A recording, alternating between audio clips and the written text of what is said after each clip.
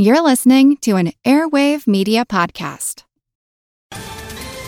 Ohio, ready for some quick mental health facts? Let's go. Nearly 2 million Ohioans live with a mental health condition. In the U.S., more than 50% of people will be diagnosed with a mental illness in their lifetime. Depression is a leading cause of disability worldwide. So why are some of us still stigmatizing people living with a mental health condition when we know all of this? Let's listen to the facts and beat the stigma. Ohio, challenge what you know about mental health at beatthestigma.org. The wind blows, trees sway. An animal of unknown identification is heard slipping through the forest as a British Army officer who went out to hunt rebels becomes the hunted.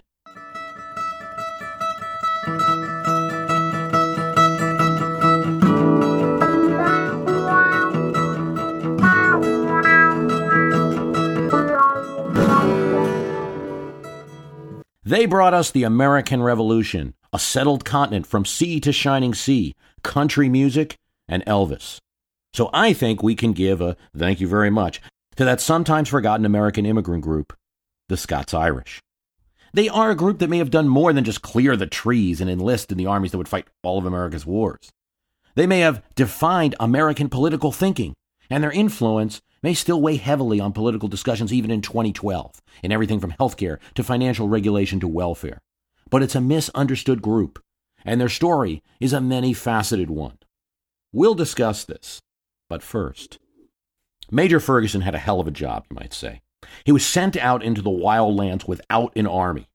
He had instructions to create an army from thin air, or more precisely, from the woods, from a group of fairly recent immigrants in the Carolina Piedmont region, known to be no friends at all to those Charleston, South Carolinians who were rebelling against His Majesty.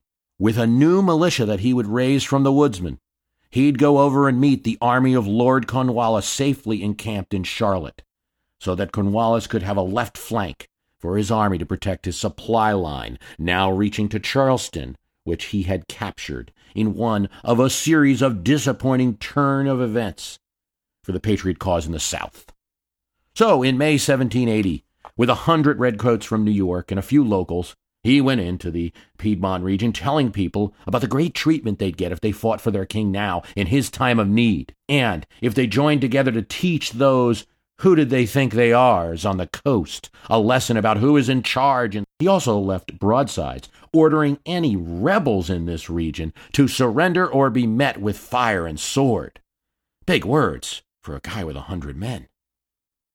Oh, no, he didn't, was the reaction from the local area, which, despite its lack of a spirit of 76 generally, did have some patriots who got word to nearby militias.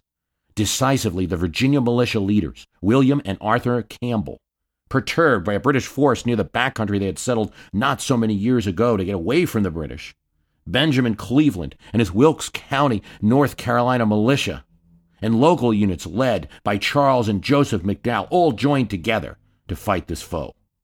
So while Major Ferguson foraged and recruited and did build a force of more than 1,000 men, loyalists, he started to hear some talk in the forest country. There was, he was told by informers, an opposition forming to him. Yet he wasn't so sure.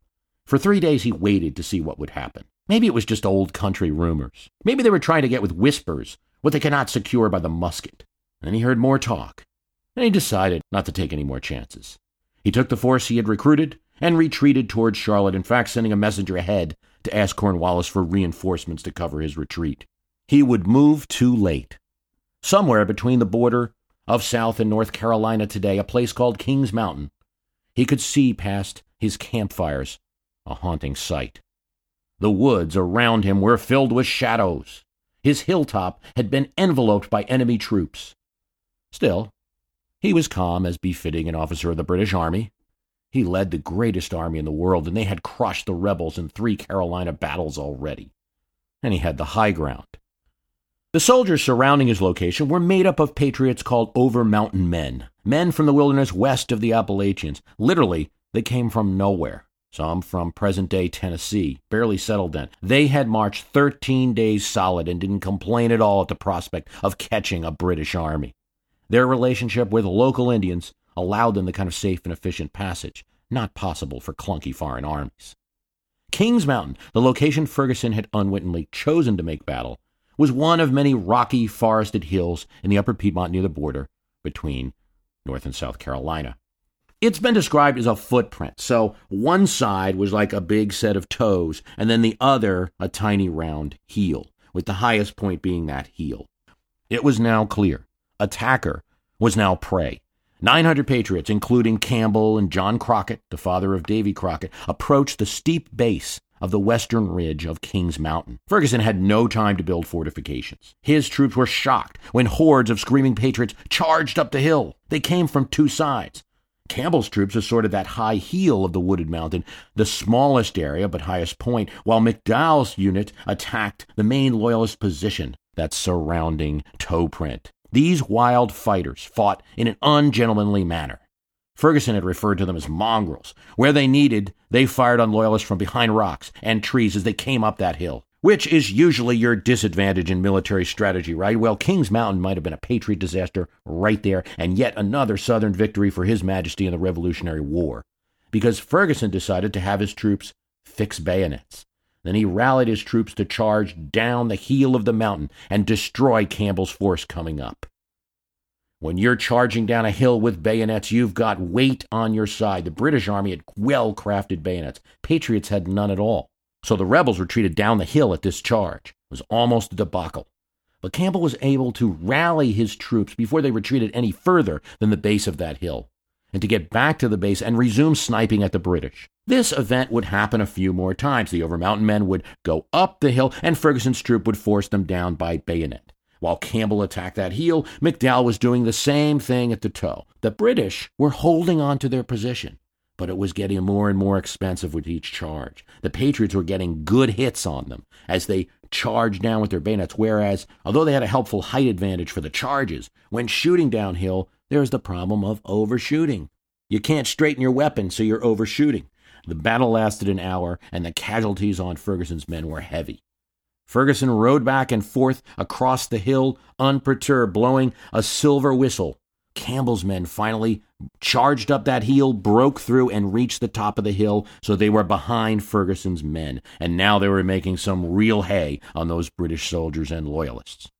Ferguson still tried, going, "Hurrah, brave boys, the day is ours," as he was knocked off his horse by musket fire and killed.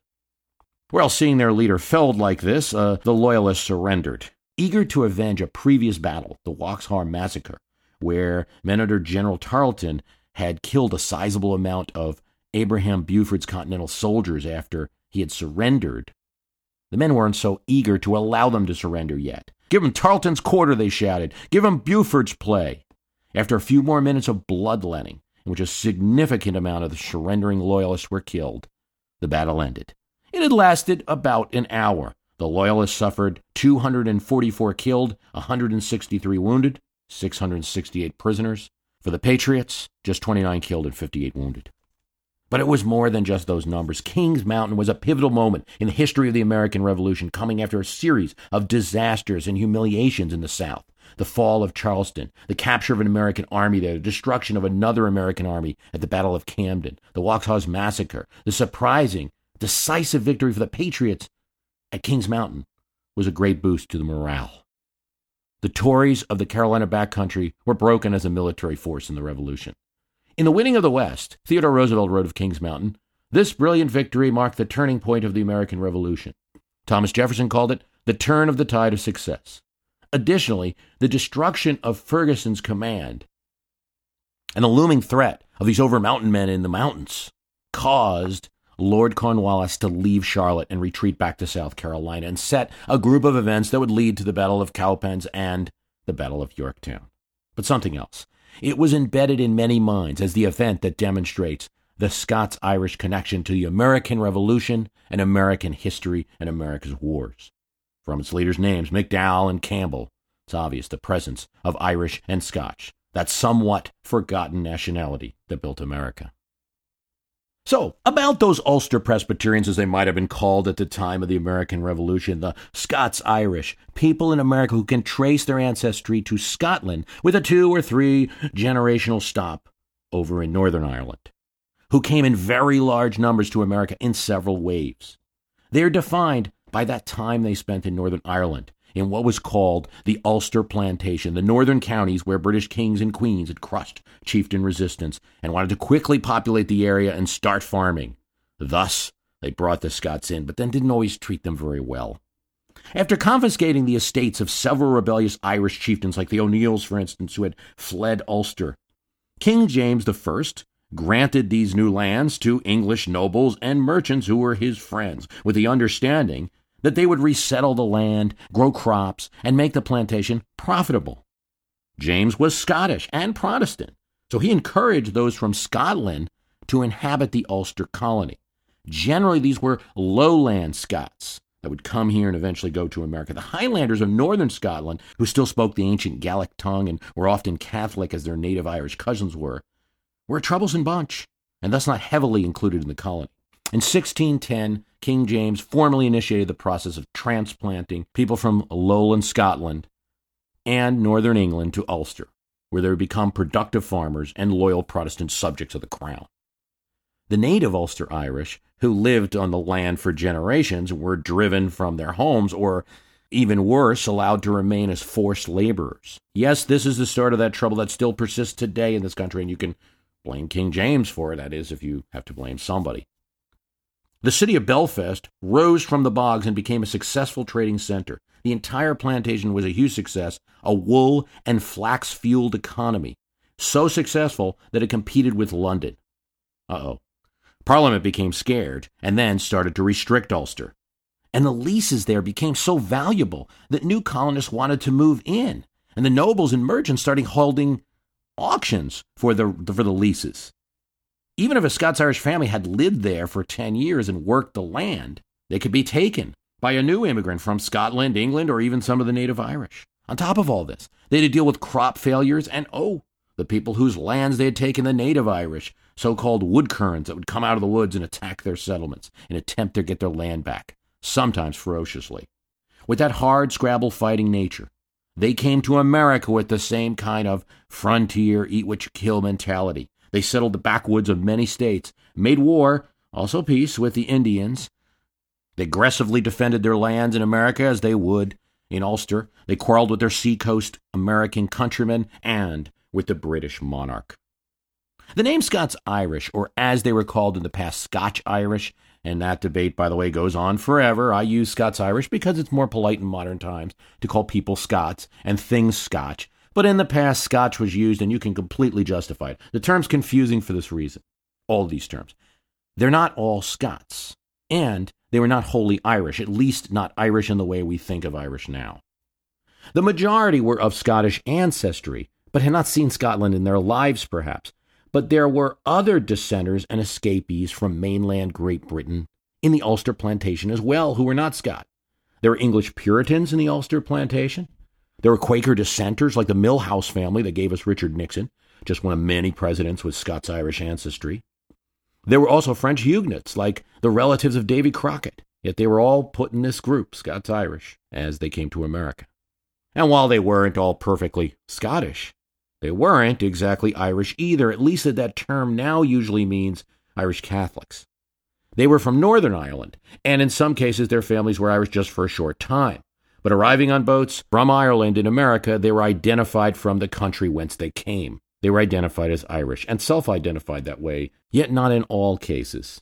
One minister, a native of Scotland, wrote to a governor, 1718, "We are surprised to hear ourselves termed Irish people, when we so frequently ventured our all for the British crown and liberties against the Irish papists, and gave all tests of our loyalty which the government of Ireland required, and are always ready to do the same when required." But that preacher was making a tough argument, because the term Irish was sticking in the 18th century, and most people identify with, where you were born and where your father and mother was born. So Northern Ireland was the true home for these settlers, and Scotland was that faraway ancient home. Not surprisingly, the names of the old home, like Belfast, Ulster, Londonderry, were reflected in names of new American settlements. Only a few were named after Scottish places, a couple Glasgows, that they had probably not seen. If you asked President Andrew Jackson or President James Knox Polk their nationality, they would have probably said Irish, which is the way their families would have described it.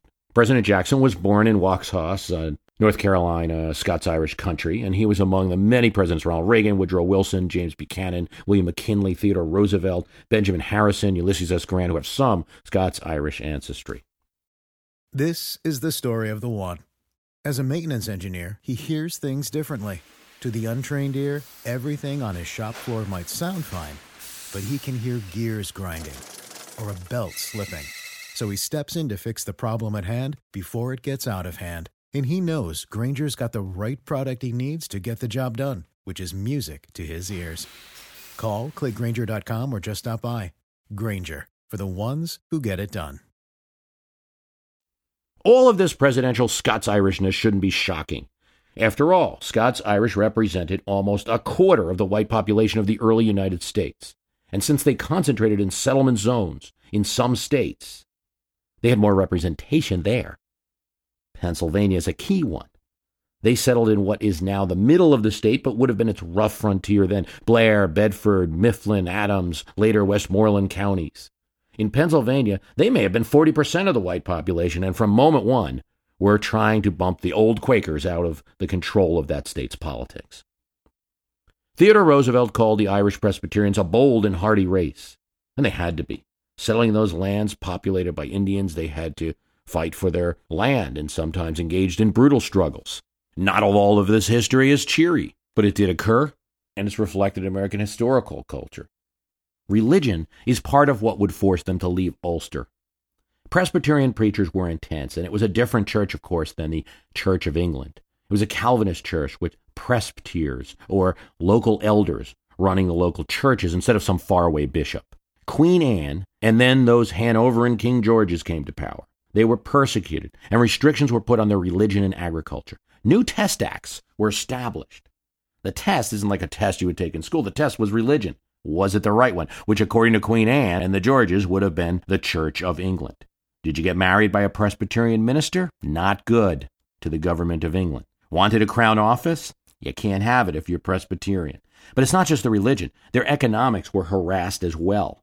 All of their wool had to be sold to England. They couldn't approach other markets and make good money. If that wasn't bad enough, as the Ulster plantation became successful and the original leases expired, many more Scots and English, even native Irish, wanted to come in, and landlords racked that rent, sold it to the highest bidder. Add all of this to a bad crop in 1717, and you started seeing boat after boat in the harbor of Philadelphia. The Pennsylvania Gazette mentioned these as many unhappy circumstances of the common people of Ireland that had resulted in an exodus. Poverty, wretchedness, misery of want are almost universal among them. There is not corn enough raised for their subsistence in one year with another. At the same time, the trade and manufactures of the nation are cramped and discouraged. The laboring people have little to do and consequently are not able to purchase bread at its present dear rate. The taxes are nevertheless exceedingly heavy and money very scarce. Merchant Jonathan Dickinson reported from Philadelphia in 1717 that there had arrived from ye north of Ireland many hundreds in about 4 months, and that during the summer we have had 12 or 13 sail of ships from the north of Ireland with a swarm of people. To New England ports between 1714 and 1720 came 55 ships from Ireland, one with 200 passengers from Londonderry, another with 150 passengers, some with smallpox. Secretary Logan of Pennsylvania wrote, "It looks as if Ireland is to send all of its inhabitants hither, for last week not less than 6 ships arrived, and every day 2 or 3 arrive also." 5 waves of immigration occurred: 1717, 1725, 1740, 1754, and 1771, the Great Migration right before the American Revolution. As many as 200,000 Ulstermen had emigrated to the American colonies. The second waves in the 1720s were so large that not merely the Friends of Ireland were concerned about Ulster, but the English Parliament became concerned and appointed a commission to investigate these departures. It was partially the good news. Reports were coming back to Ulster from the first immigrants were highly favorable, especially those that went to Pennsylvania. Land was cheap, authorities well disposed, the country was vast, soil was fertile beyond all expectation. Here in America, they could leave the feudal system behind. More than a few said, "Our lords didn't come along." Pennsylvania became the favorite point of immigration, but Scots-Irish also went to Boston. They had a little less of a welcome reception. They expected religious freedom, but could not get citizenship in Massachusetts as Presbyterians. They had to join the established church, the Congregational one, and few were willing to do that. But they were granted a township right near the present city of Portland, Maine, and there was a large colony that was established in what is now New Hampshire. One advantage of the new Ulsters of America over that old Ulster: there's quite a bit of land in America. And once lands are populated, you don't have to fight with new settlers over the same area. They could move, or the new settlers could move on. And so many Scots-Irish, along with Germans and others, took the Great Wagon Road from Philadelphia to the Shenandoah Valley, settling all along the way. So in Philadelphia, in Maryland, in North Carolina, and New Hampshire, you started to see towns: Derry, Down, Letterkenny, Antrim, Londonderry. Wherever they went, churches would be constructed. The Presbyterian religion they would practice in these backcountry churches saw the king as no more than the vassal of God. If he overstepped, resistance was completely ethical. Scots-Irish first came to America 50 years before the Revolution, and that pace of immigration kept up into the 1760s. About 200,000 Scots-Irish were likely in America at the time of the Revolution. Therefore, it's not surprising to find Scots-Irish leading the independence movement and being, if you will, the muscle behind the Revolution in western Pennsylvania, northern Delaware, and parts of the South. In 1775, it was Scots-Irish in Mecklenburg, North Carolina, that declared King George's power annulled before the nation did. There's good evidence that the Presbyterians leaned patriot almost exclusively. An Episcopalian of Philadelphia said that a Presbyterian loyalist was a thing unheard of. A Hessian captain wrote in 1778, "Call this war by whatever name you may, only call it not an American rebellion. It is nothing more or less than a Scotch-Irish Presbyterian rebellion." British politician Horace Walpole probably had the most humorous way of describing it. "There's no use crying about it. Cousin America has run off with a Presbyterian parson, and that is the end of it." Hi, it's Bruce. Listen, we all know the news headlines are full of wild stories, like how the world is tipping towards authoritarianism, all while somehow, simultaneously, freezing, flooding, and on fire. It's a lot to take in. But what if, instead of being on the brink of disaster, we're actually on the cusp of a better world? If I've got your attention, then I highly recommend tuning to a podcast that offers a weekly dose of optimistic ideas from smart people. What Could Go Right is the acclaimed news podcast from the Progress Network.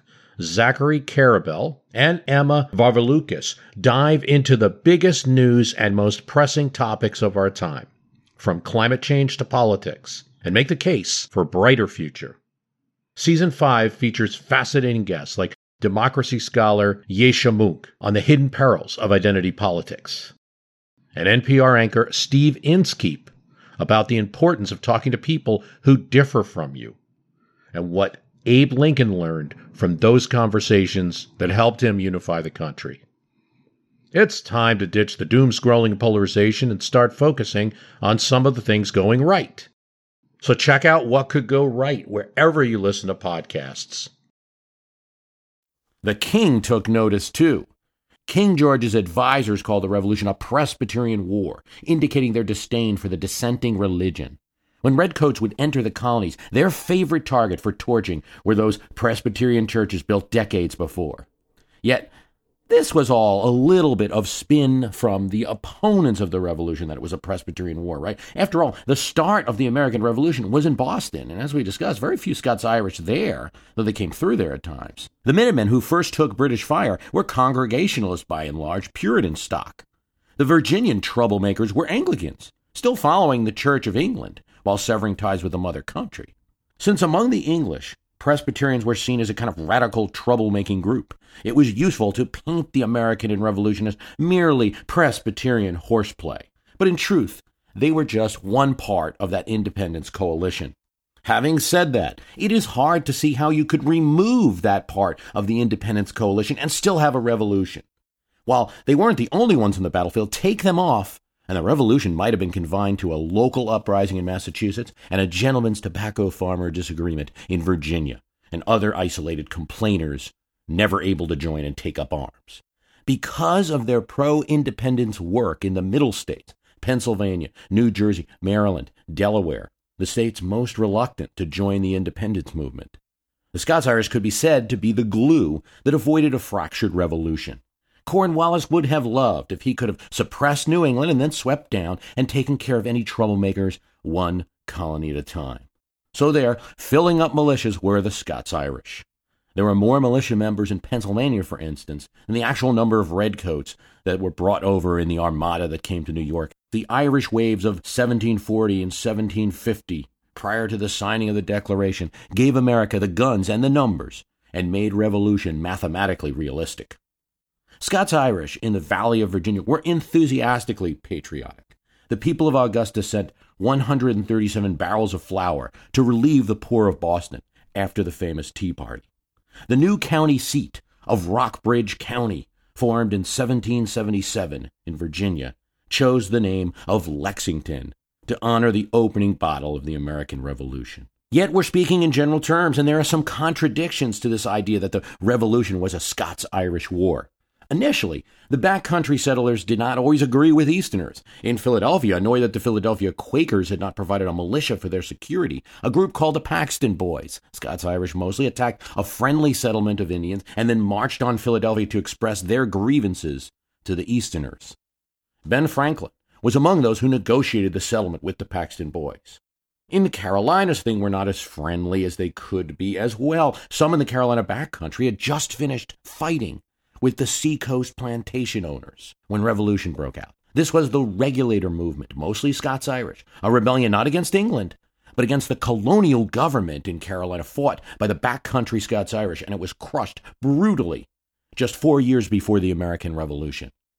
So you can imagine that some in the Piedmont were not so hasty to help make their seacoast rivals free and independent, and thus even more powerful over them. There was considerable Toryism and loyalism in the Carolina Piedmont. The Continental Congress actually saw this and tried to repair the damage. They sent 2 Presbyterian ministers at the pay of the Continental Congress, salary of $40 a month, to try to win support for the Patriot cause. Hughes and Hooper, 2 North Carolina delegates to Congress and signers of the Declaration of Independence, persuaded Presbyterian ministers in Philadelphia to engage in a letter-writing campaign to their Carolina fellow ministers. Many reluctantly came over to the Patriot side, but at best, they were tepid supporters. So as is always the case with nationalities, you can't always paint a broad brush. But many of the soldiers in Valley Forge were from Scots-Irish families. Joseph Galloway, a loyalist in the Continental Congress, said that half the army was Scotch-Irish. That was probably an exaggeration. He wasn't a supporter of the Revolution. General Howe indirectly paid tribute to the excellent marksmanship of the Scots-Irish when he said they had made rifles that were perfected with little knowledge of ballistics. George Washington was moved to say, "If defeated everywhere else, I will make my stand for liberty among the Scots-Irish of my native Virginia." This has been picked up by historians of old and new. Whitelaw Reid, ambassador and one-time VP candidate, said, "Without Scots, there would have been no United States of America." We should be careful here. Scots-Irish were not the only immigrant group that built America. German Americans made a significant and early contribution as an immigrant group and also helped to settle the frontier areas we're talking about. New York City was a city built by the Dutch. African Americans made a significant contribution to America, though they weren't brought here by choice. There were other English immigrants. Scots-Irish are just one of several English immigrants that came here. There were Puritans, Quakers, arrivals from the southeastern English seaports, like those Washingtons of Essex or the Lincolns of Norfolk. Quakers from the Midlands that became Friends in Pennsylvania. Anglicans who escaped the English Civil War and came to Virginia and other colonies. Catholics in Maryland. Native Americans, of course, made a contribution, also helped to farm and clear the land. And, of course, the later immigrants, the Irish Americans as we know them, the Catholic Irish in the 1840s, the Italian Americans that would come in the 19th century and early 20th, and, of course, Swedish Americans like the Carlsons. We should make a distinction that's important for understanding the Revolutionary War, and that is the difference between Scots-Irish and Scots. Most Scots, with some exceptions during the Revolutionary War, particularly in New Jersey and the people like John Witherspoon who were supporting the Patriot cause, most Scots were not. Scottish Highlander units were sent to America to crush the rebellion, and they were among the fierce fighters fighting for the king. Scots who did arrive not through Ireland, but directly from Scotland and came to America, many of them got land patents for fighting in the French and Indian War. Several counties in upstate New York, there were land patents for Scots fighting in the French and Indian War. They were not going to turn around 10 years later and fight against the king who gave them land. So that's important to note. Scots-Irish different from Scottish. It was the French and Indian War that first set the Scots-Irish fighting. A royal proclamation in 1763 determined that settlers couldn't go past the mountains, the Appalachians. Some did anyway. It was a big point of contention and one worth fighting for. No expansion, no future. Manifest destiny, and Scots-Irish were on the vanguard of that. After they had helped to form the militias to win the fight for independence, Ulstermen did not stay where they were, in Pennsylvania or North Carolina exclusively. They settled all over America. Not surprisingly, Daniel Boone, Kit Carson, Davy Crockett were among their number. All of them had Scots-Irish ancestry. Sam Houston, president and then governor of Texas. His ancestors were from an Ulster family. So because they moved in an odd way westward, hugging kind of the interior of the country, things got interesting for this group during the Civil War. The southern orientation of South Carolina settlements led to the exploration of Kentucky and Tennessee. It meant that when the Civil War broke out, a good deal of the Scots-Irish, including President Jefferson Davis, were Johnny Rebs. Jeb Stuart and also Stonewall Jackson, great-grandson of a Londonderry Scots-Irish. Asked who were the best soldiers, Robert E. Lee said, "The Scots who came to this country by way of Ireland." Yet there were Scots-Irish above the Mason-Dixon line, too, and thus there were more than a few Scots-Irish Billy Yanks, though they would not have liked that Yank moniker. Rockbridge County, we talked about with its capital named after Lexington, were among the anti-secession votes in the Virginia Convention. Appalachian counties contributed to Grant and Sherman's army. According to a book by Senator Jim Webb, who wrote one of the key books on the history of the Scots-Irish, the Civil War became a jumble, with the raw recent immigrants of the Irish Brigade fighting alongside Scottish Presbyterians, whose ancestors might have fought their Woodkern ancestors at Derry. Scots-Irish on both sides in that conflict. That reveals how difficult it would be to pin down one single contribution to American politics made by this varying and spread out group. You can't say, that's the Scots-Irish lobby at work in that issue. It doesn't work that way. For starters, it's among the oldest immigrant group, like came in the 18th century, so there's been such intermarrying for centuries now that the name is only retained by a few census questionnaire respondents. A few million do use the term to describe themselves Scots-Irish, though some identify simply as American. The country's policy of westward expansion were promoted by these Americans. Freedom of religion, gun ownership, local government, posse comitatus, resistance to federal taxes. Yes, Scots-Irish were among those leading the so-called Whiskey Rebellion. All of these issues, still talked about today, would meet applause from the Ulstermen. And that leads to a conclusion that obviously we're going to put them more in the Republican group and the Tea Party group. And I said, if you have to throw the dart somewhere, that's where it's going to land. But let's just also make some other things clear. It was a group that escaped oppressive private sector action and unfair commerce, starting with big rack rents. Bill Clinton's Irish relative, Lucas Cassidy, was kicked out by his own family for non-rent payment, and thus arrived in America. Grant's great-grandfather, John Simpson, left Ulster for America in 1760. Grover Cleveland's maternal grandfather, Abner Neal, left County Antrim in a similar time.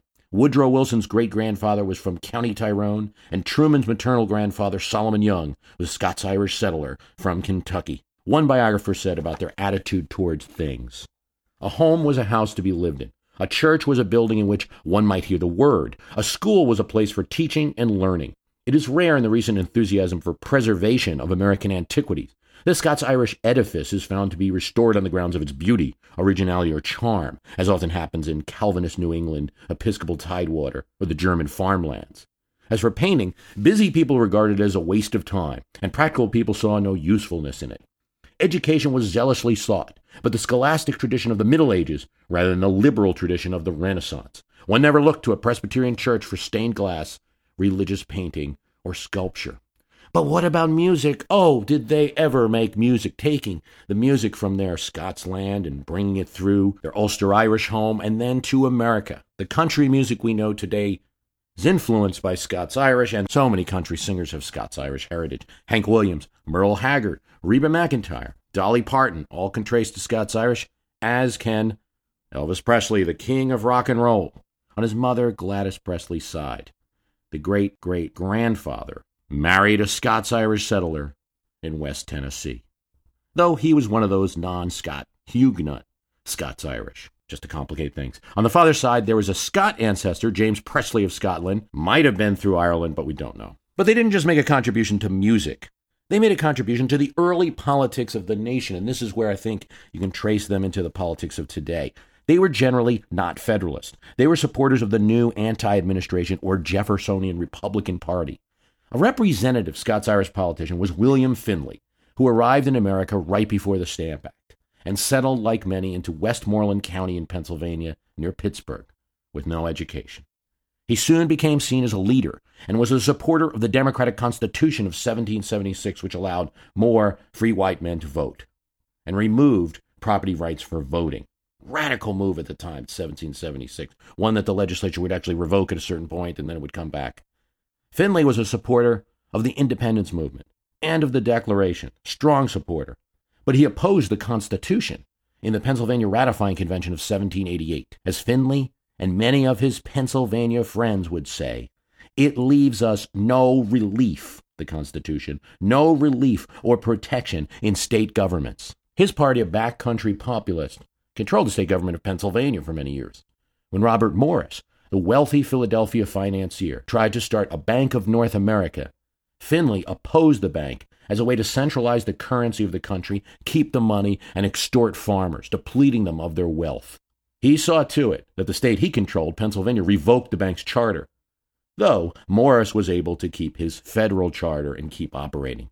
So here you see it, against big government, against big corporations, anti-bank, just like their cohort president, Andrew Jackson, would be.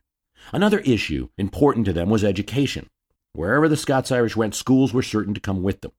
Presbyterians held a strong belief in mass improvement, and like all Protestants, it elevated the importance of being able to read the Bible for oneself rather than having it dictated to you. Where there was no school, it was common that a teacher funded by group donations was often found. Some of the town names of Scots-Irish include Enterprise, Improvement, Liberty, reflecting their philosophy. 207 permanent colleges in America before the Civil War, 49 of them begun by Presbyterians. That's more than any other religious group. Today, they're influential in two ways. One is that they haven't completely disappeared. There are still Americans who would identify as Scots-Irish, particularly in Appalachia. A few months ago, Michael Barone wrote a column, Why Jacksonians Don't Like Obama. Now, who are Jacksonians? Well, of course, we're talking about people in certain states. West Virginia, Kentucky, Arkansas, Tennessee. He's really talking about those, when he says Jacksonians, to people who in most cases could trace some of their ancestry to Scots-Irish.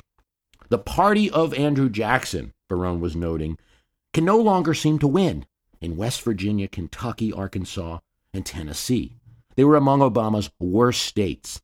In some cases, he even performed badly in the 2012 primaries there with no significant opponent.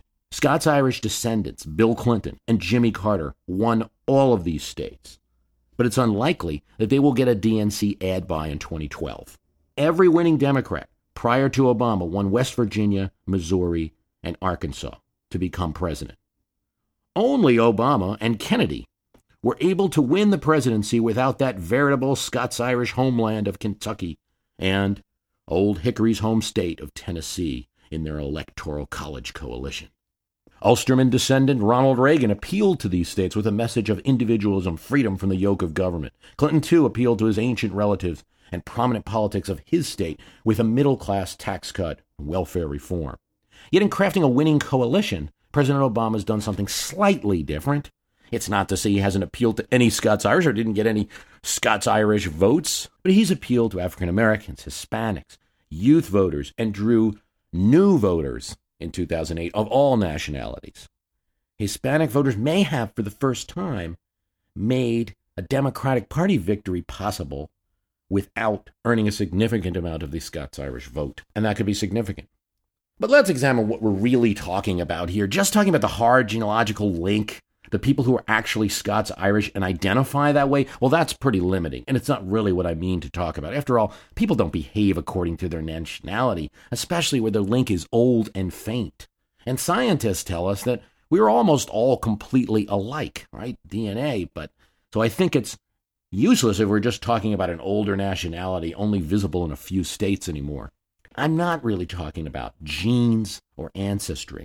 I'm not talking about some magic force or some mythical magic race, as sometimes you do have to watch in reading about the Scots-Irish because they are mythologized to a degree. It's not about genes. It's about impact on political culture. A country has a political culture. And yes, to some degree, America's political culture is shaped by the land itself, right? It's a big country. So that's going to lead to certain policies.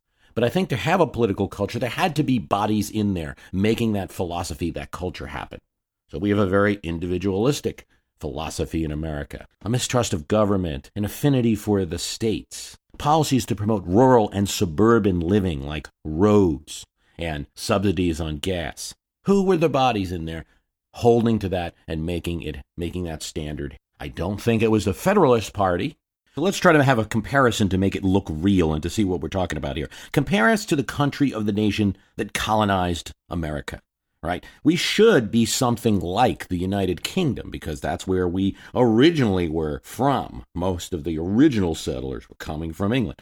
We speak a common language with the British, but we don't have a common government. 87% of the U.S. lives in cities. That's 92% in the United Kingdom now. That 5% is very meaningful. They have a universal state-funded healthcare system with a 20% tax to fund it, and introduced tuition in colleges only in 1998, with limits on tuition increases and loans for most students. The marginal progressive tax goes up to 50% on very high incomes. Citizens cannot have guns there unless they're historic or aesthetic jewel-type pistols. Now, that's one way to do things, with all of its benefits and disadvantages. And right now in this program, I'm not going to compare and contrast what's good and bad about that.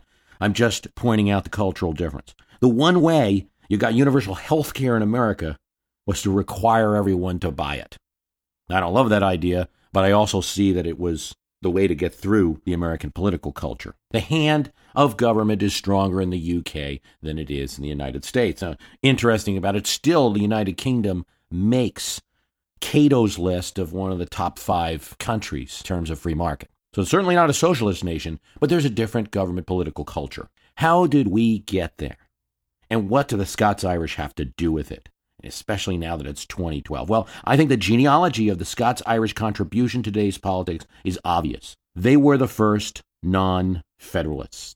Their involvement in the anti-constitutional effort, which brought the Bill of Rights, the Jeffersonian presidential movement, the politics of 1800, the politics in many states to allow more people to vote, just as they were the muscle in the Revolution, they were the bodies that filled Democratic-Republican rallies in early America, and everything that came with that, all the compromises in our country that came with that. You weren't going to get Hamiltonian government if the Scots-Irish were there to say anything about it. They were individualists. They were believers in community, education, but also bootstraps. Yet they were not believers in limitless commerce being the cure for all problems in America. They believed in a fair deal, as they escaped rich men who would have made them rent slaves. They were pro-freedom of enterprise, but not for large banks that might swallow up the middle class. Their contradictions are the American political issues today. That's why, to some degree, there is an appeal to their cultural influence in both parties, be it in states' rights, a disdain for federal taxes, a dislike of bailouts, of cronies appointed to positions by politicians, of landlords, of disliking a government program that's hard to understand, but liking something that's done in the form of a road or a school. Well, I think the influence will be there for this time. This election, 2012, might show if the Scots-Irish influence on politics is waning or not. Not gone, but waning. The point of history is, of course, to enlighten us about the past, and so as America starts to forget this group, it's up to us who enjoy history to keep bringing the story back. The story of America is at least 1/5 the story of the Scots-Irish. I want to thank you for listening. The website is www.thestoryoftheone.com. myhistorycanbeatupyourpolitics.com. Facebook site is there, or close to 1,500 members. Very proud to announce the best of My History Can Beat Up Your Politics, 21 podcasts, $9.99. It is available on iTunes. You can buy individual podcasts, or you can buy the whole album. These are the 21 podcasts that were most popular by number of downloads. A lot of topics to talk about coming up. With this election, I'm trying to squeeze in a whole bunch of things while I do the research to make sure what I'm saying is right. I do want to thank you for listening. As a longtime foreign correspondent, I've worked in lots of places, but nowhere as important to the world as China. I'm Jane Perlez, former Beijing bureau chief for the New York Times. Join me on my new podcast, Face Off, U.S. versus China, where I'll take you behind the scenes in the tumultuous U.S.-China relationship. Find Face Off wherever you get your podcasts.